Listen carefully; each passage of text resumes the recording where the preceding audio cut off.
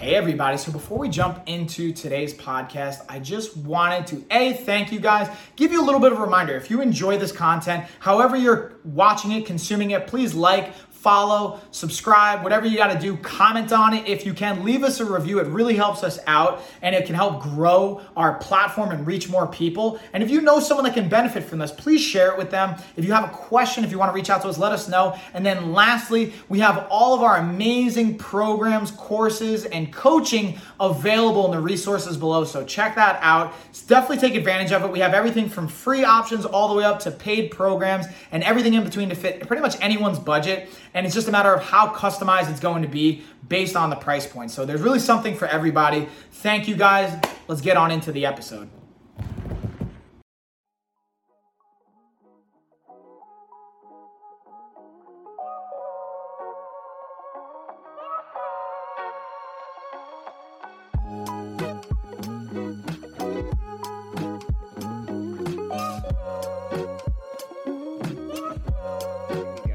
All right, so welcome everybody. Dr. Eric, again, thank you as always for taking the time. Joined with the Doctor's Corner with Dr. Eric of PrimeX Cellular Nutrition. And, you know, if you guys have watched any of the prior episodes, we have a bunch of great resources at your disposal, not only on our side, Life of a Fighter, but I really wanted to share with Dr. Eric's side as well for your website. And obviously you can see in the background from the podcast to supplements to the clinic and all the treatments, as well as the website that we'll have in the details you guys can see below.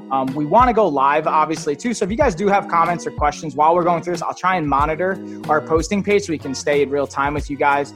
And today we're going to be talking about first, it was a little bit inspiring. We were talking a little bit before we went live about UFC 253 and a little bit of the controversy around Israel Adesanya and what some are saying it looks like it could be either gynecomastia or asymmetrical version or what's the other term that could be for where it's not gynecomastia, but it's like pseudo-gynecomastia, I guess. Is that fair to say?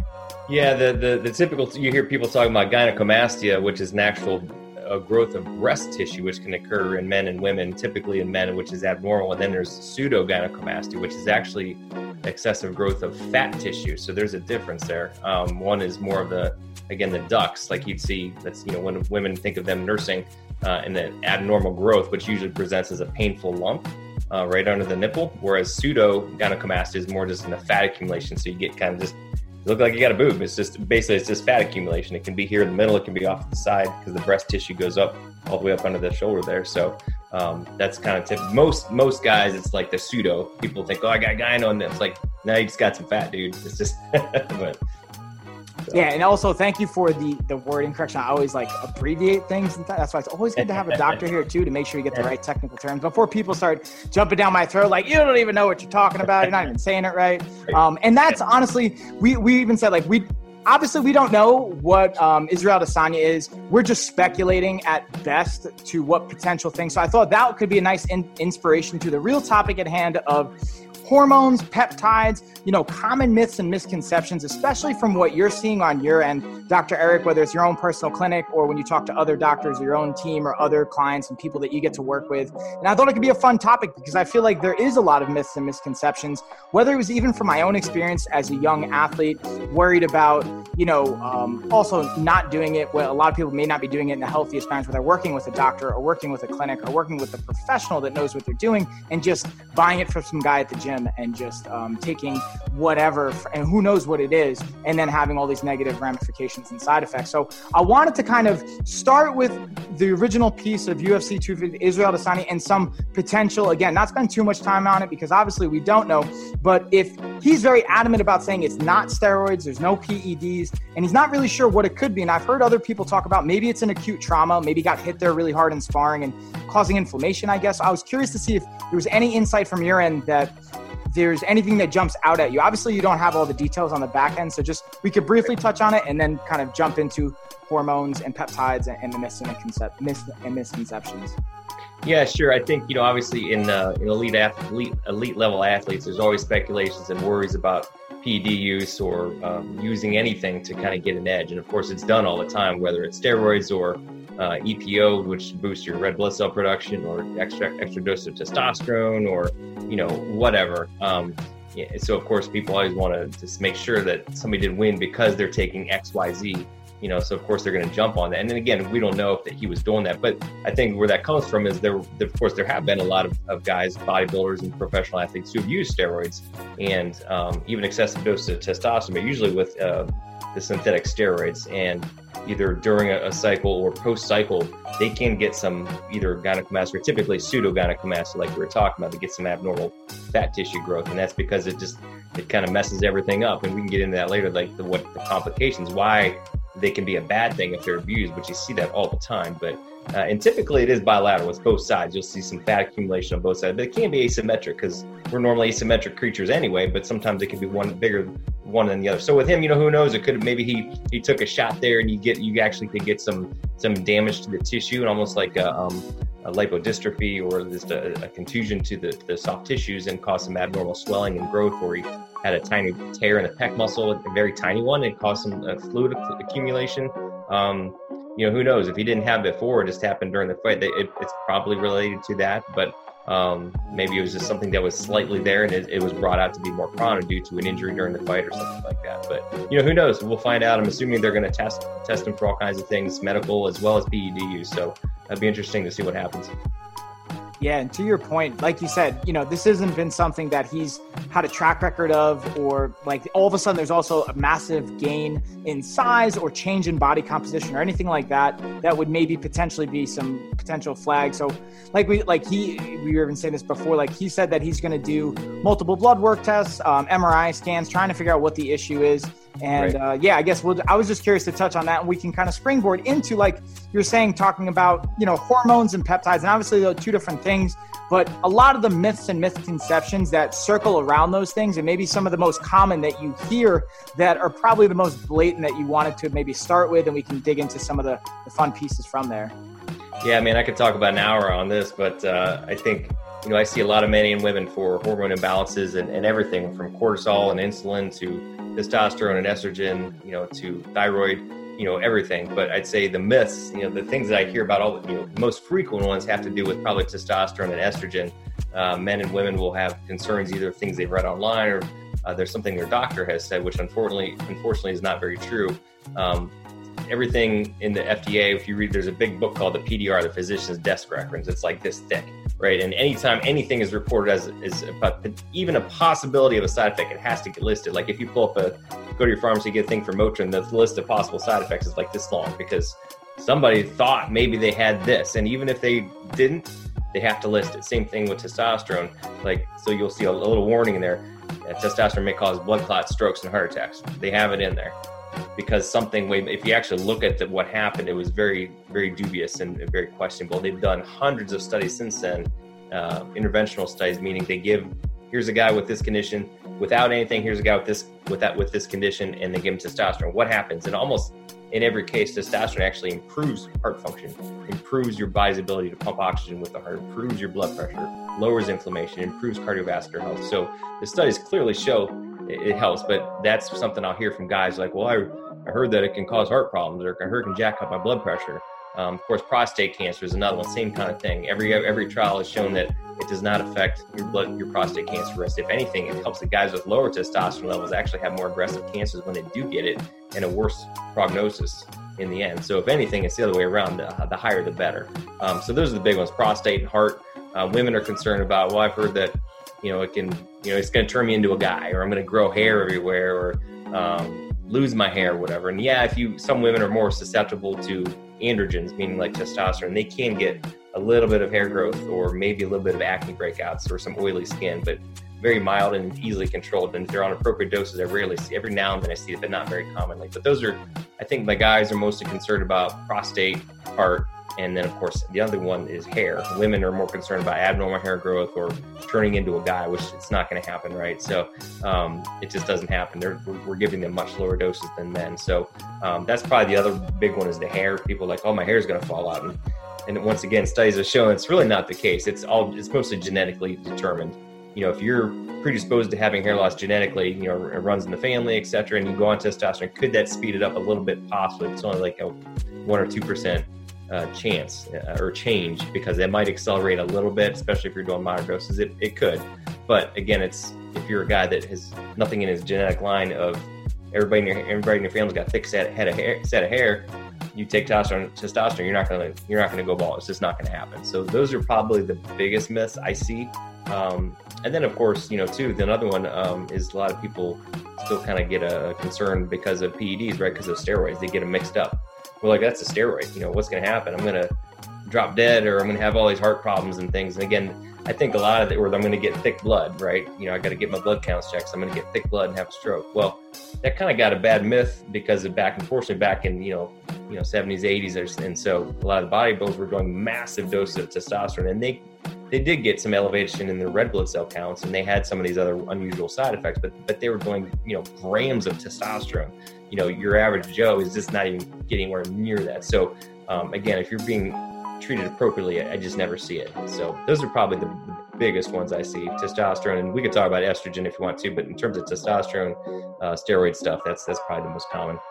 Yeah, and just even to pause on that, and that's something I wanted to highlight, maybe pull out for a second, is that idea of, like you said, if we're in a certain dynamic or environment of massive, potentially, I guess, overdosing, I don't know if that's an appropriate term, or just having larger increments coming in versus what might be with an actual professional, with a doctor, with someone that is looking at blood work and making an actual informed decision based on what they're seeing with an ultimate end result in mind that's balanced in health, not like I want to be as big and as strong as possible, which is even maybe that's a whole nother category, which I don't think there's, from my perspective, if everyone's on the same page, like, hey, we're all on board with getting as big, as strong as possible, we all agree and say that's what we want to do, okay, cool. I think when it comes to fighting or maybe other combative sports, or where you're interacting with another individual and their health becomes on the line because you've now increased the amount of force you can produce, that's also another potentially interesting dynamic that I don't necessarily agree with. But to your point, if they are treating with a doctor and in that dynamic and in that environment,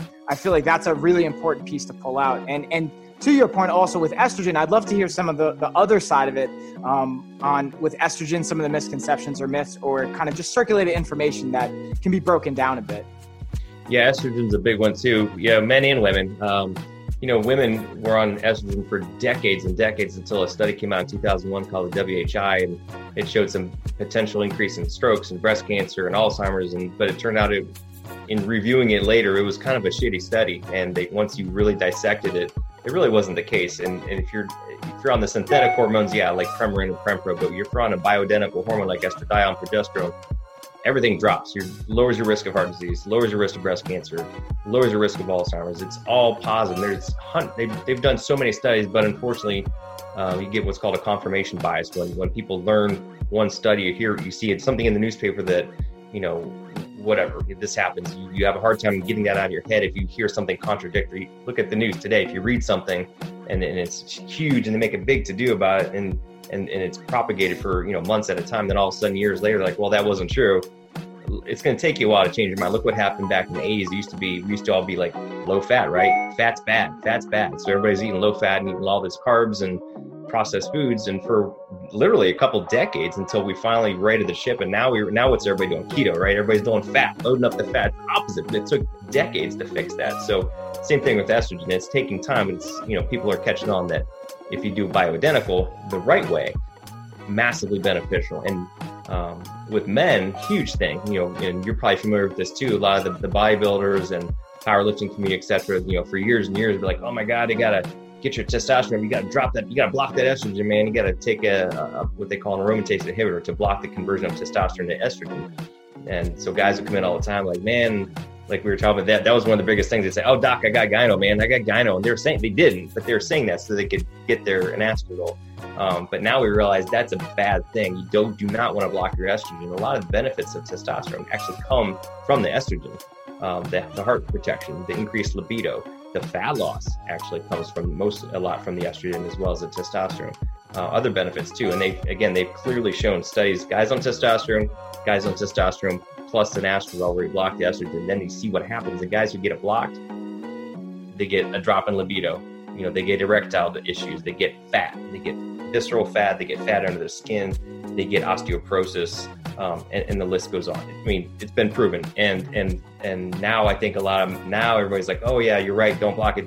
There's still some hardcore people out there who don't believe that. But, look at all the, speaking to your athletic group here, I mean, they're familiar with, look how many pro bodybuilders and athletes have died. These guys that are healthy, endurance athletes and especially bodybuilders, because a lot of these guys, unfortunately, I know a couple in particular, and I know a physician who was this way too, that they did that. They blocked their estrogen for decades, and all of a sudden they are having heart attacks and all these problems. And then later they realized, oh shit, that's why they blocked the estrogen.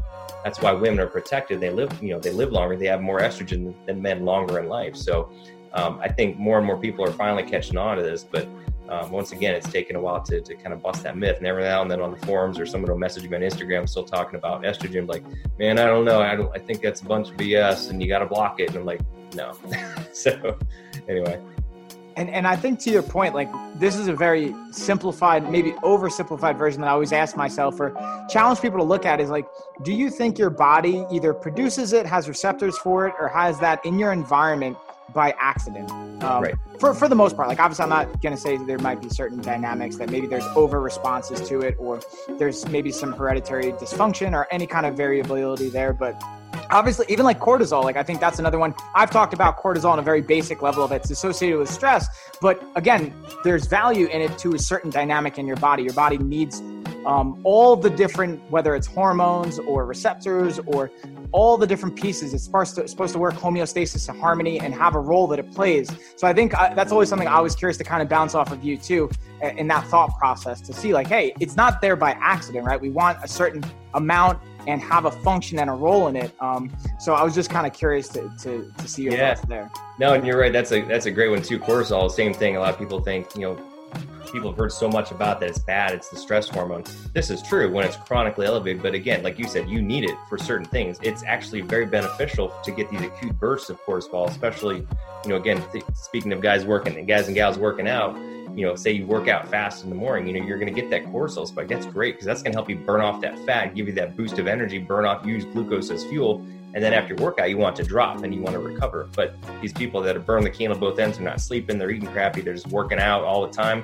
Their levels, after a while, if it's chronically elevated, that's when you get the problems. But it's actually a good play. You need cortisol. We couldn't live without cortisol. It's massively important. So it often gets maligned. Same with insulin too. Insulin's like, oh, it's evil. It's evil. But read my mind. Insulin resistance, right? That's a bad thing because it leads to diabetes. But once you, like you said, and very, very great catch on your point, because our bodies are freaking smart. They're way smarter than we are. I know everything's there for a reason. And oftentimes we get insulin resistant for a reason.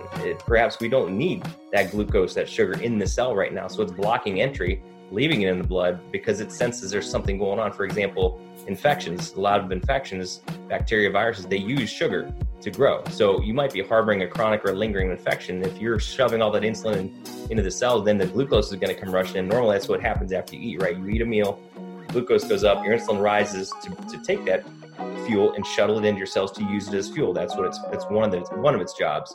But if you're harboring an infection, the body is smart. It wants to starve those bacteria, those viruses of glucose. So it's going to make you insulin resistant. So you can't absorb it. And you're thinking, so once again, you have to look at the whole picture. It's not a cookie cutter thing. And it's very complex. A lot of these people, throwing protocols out, do this, do that. Well, you don't, if you don't know the whole spectrum of from the medical side, then you're not, there's more to it. It's way more complex. So that's kind of a new paradigm. People are like, well, there's reason to become insulin resistant. People are like, what do you mean? It's always bad, isn't it? No, not always. So that's just one example. Yeah, I think that's a great point too. And honestly, speaking to the point of and that's sometimes I think maybe where other health professionals or fitness professionals go beyond their scope of practice. And that's something as I've been more and more involved in the health and fitness and medical world is realizing what my scope of practice is, how to stay within that. Because I've had a lot of clients like, well, Mike, you sound like you know all this stuff. Like, I'd rather talk to you than my primary care physician, my general practitioner, or whatever. I'm like, listen, that all well sounds good, but by no means is that within my wheelhouse or scope. And maybe a younger version of myself would be happy to answer questions in a very uninformed way. So for all those other professionals out there that may be young and want to answer questions, it's great to have knowledge, but still stay within that scope of practice too. Absolutely. Well said. So I want to piggyback that, looking at hormones in a very similar vein, but also somewhat different too, pivoting to peptides. I was curious to see, maybe there's also not as much, maybe myth or misconception. I'm curious because like I've even become newly exposed to peptides probably in the last 6 to 12 months, more so than just understanding like, okay, and short chain amino acids, like, but the role and the impact they have, and maybe some of the myths and misconceptions that you may hear on your end that come from it. Obviously, maybe they'll also tie into hormones, but I don't know if there's something different you hear or related to that kind of jumps out at you. Yeah, I think it is newer, so there's not quite as many myths, but I think it's still a newer science and it's changing all the time. And there's not as many longer term studies on some of these. Some of these there have been, especially in like Russia and some other countries, they've been using peptides for decades. So I think, probably the most common one is with the growth hormone secretagogues. These are the ones that stimulate your body to make more of its own natural growth hormone in a natural pattern.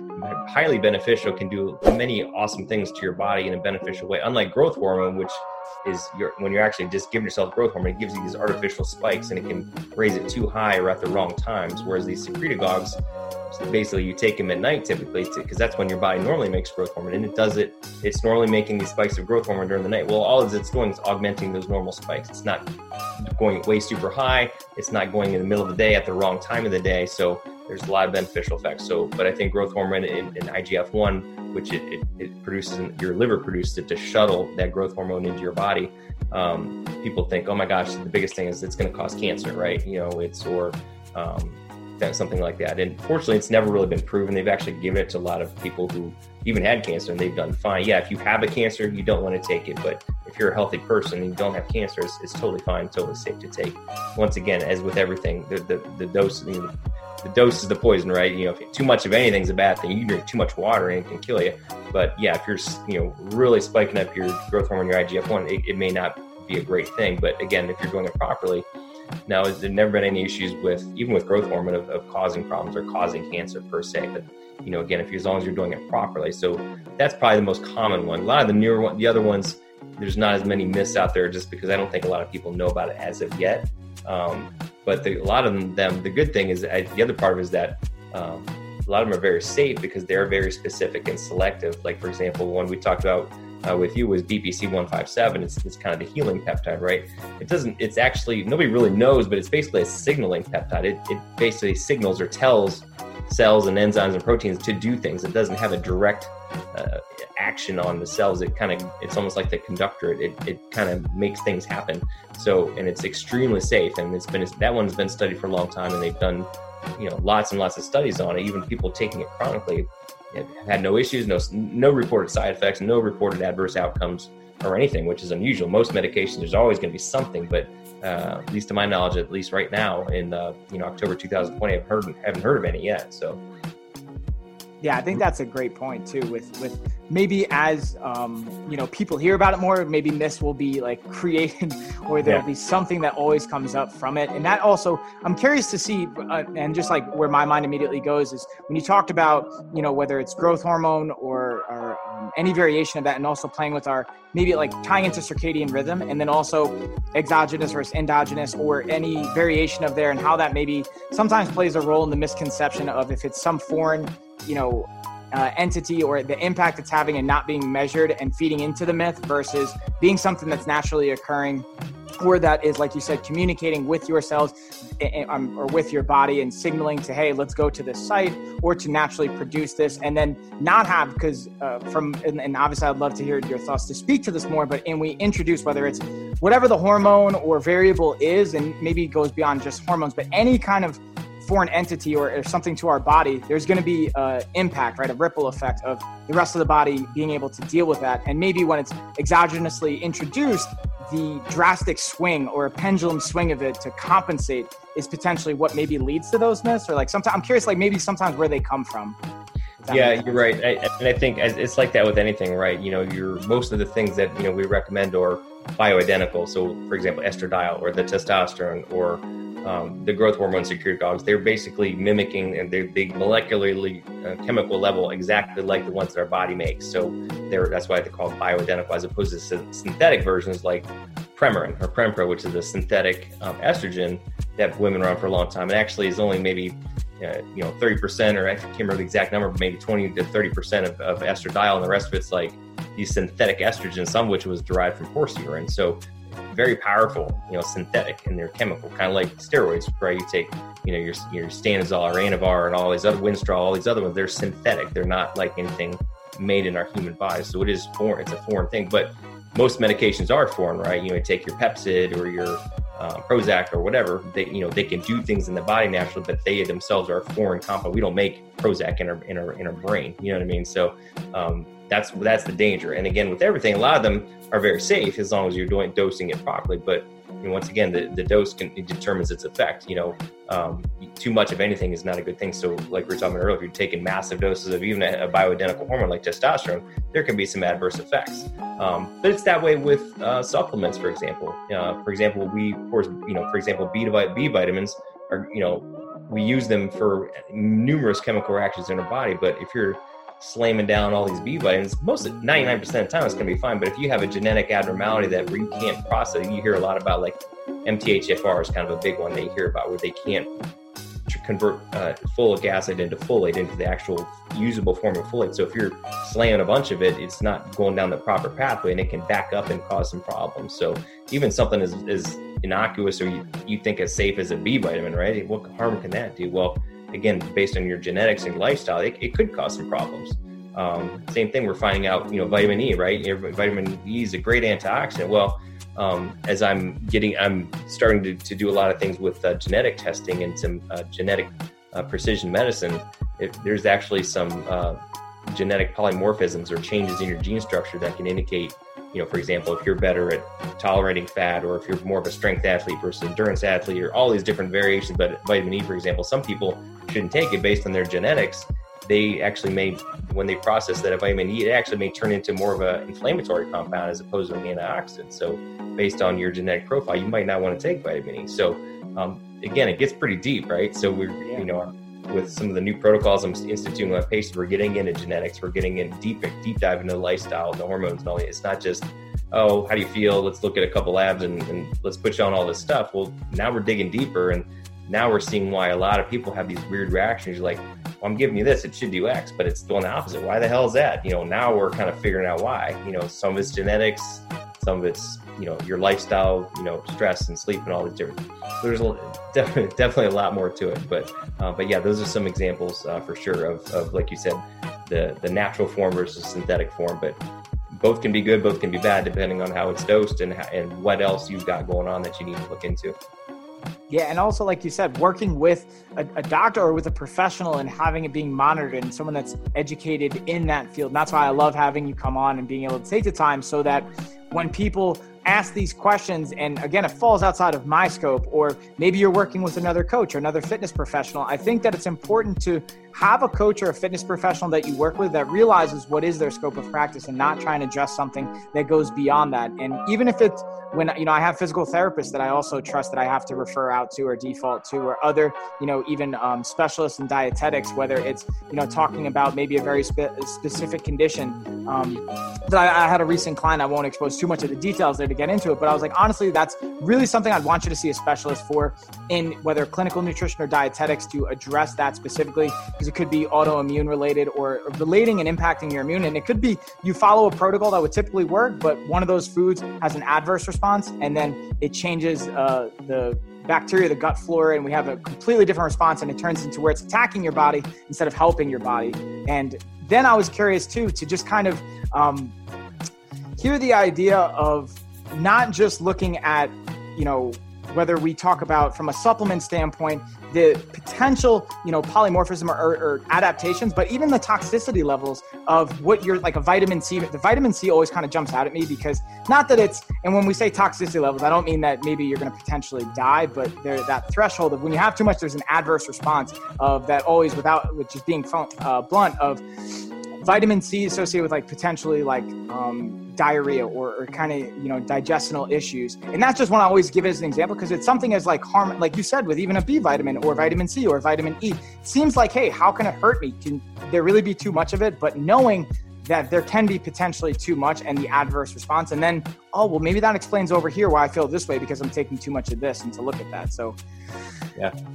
Absolutely. No, vitamin C is a good example. I mean, fortunately, it is quite safe. It's water soluble like the B vitamins, but like you said, some people, if you take so much, you can get some GI upset and some diarrhea. That's why a lot of times in detox protocols, they'll have you take as much until you figure out where your threshold is. When you start crapping your brains up, that's your limit, right? So, and that's what it's for. So, fortunately, for the most part, it's pretty well tolerated, unless there's some people that have a genetic abnormality called a G6PD deficiency, and those are people you have to be careful. You'll typically they'll know, or you test them for that. But that's another example. I mentioned the vitamin E, the B vitamins, any supplement. There's always potential. Same with like herbal supplements. Depending, you never know if somebody's going to have an allergy or some other weird adverse reaction based on their genetics, things like that. So, once again, as with everything, I always tell people, say, let's dig in your lifestyle, maybe look at your genetics and start low and work your way up to something. You don't slam someone with 10 grams of vitamin C all at once. Start with a gram and see how they do, and then kind of work your way up. Same with thyroid hormones or testosterone. You kind of start at a reasonable dose, and you can always give more, but you can't take it away once it's given. So you have to be careful with that. 100%. And that's, I kind of want to wrap it up on that point, because I think there's a lot of value just from that pieces that we'll kind of unpack. And before we go, I wanted to just kind of remind everybody again, not only, all the great stuff we have with Life of a Fighter, to flip it to you, Dr. Eric, and everything you have going on, whether it's your podcast, again, an amazing, not only opportunity to work with you and your clinics, and because of everything we have going on right now in the world, but also supplement line and the great free content you have on your website, as well as some of the paid programs, content, and things that you can use there. I just wanted to kick that and remind everybody. We'll have that below. But is there anything else that we might have missed that I also wanted to make sure that we just remind everybody of? Yeah, no, that's awesome. Thank you. Appreciate you having me on. It's always fun, always a good time. People, reach out if any of your followers wants to ask me a question. I'm always available online. You can go to my website, drericprimex.com. I've got a lot of freebies on there, and my YouTube channel has a ton of videos, all free. And same with Instagram, I post everything on there, Dr. Eric Primex. And under the tagline is Dr. Eric, the Fitness Physician. Facebook, Primex Cellular Nutrition and Fitness. So if you look up Dr. Eric Primex, you can typically find me out there. But happy to answer any questions if anybody has any now or down the road. Or I do consultations, and like you said, I do telemedicine consultations anywhere. With everything's kind of going virtual nowadays, so I've got a lot of patients out of state still.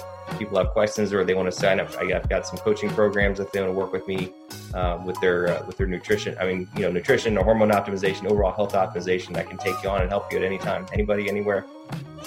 Beautiful. We appreciate it. Thank you, guys. Thank you, Dr. Eric, as always. And again, we're going to be coming to you guys every month with the Doctor's Corner. So if, like you said, you have questions, not only reach out to Dr. Eric, but you can let us know. We can try and address them on a future episode. And hope you guys enjoy the weekend.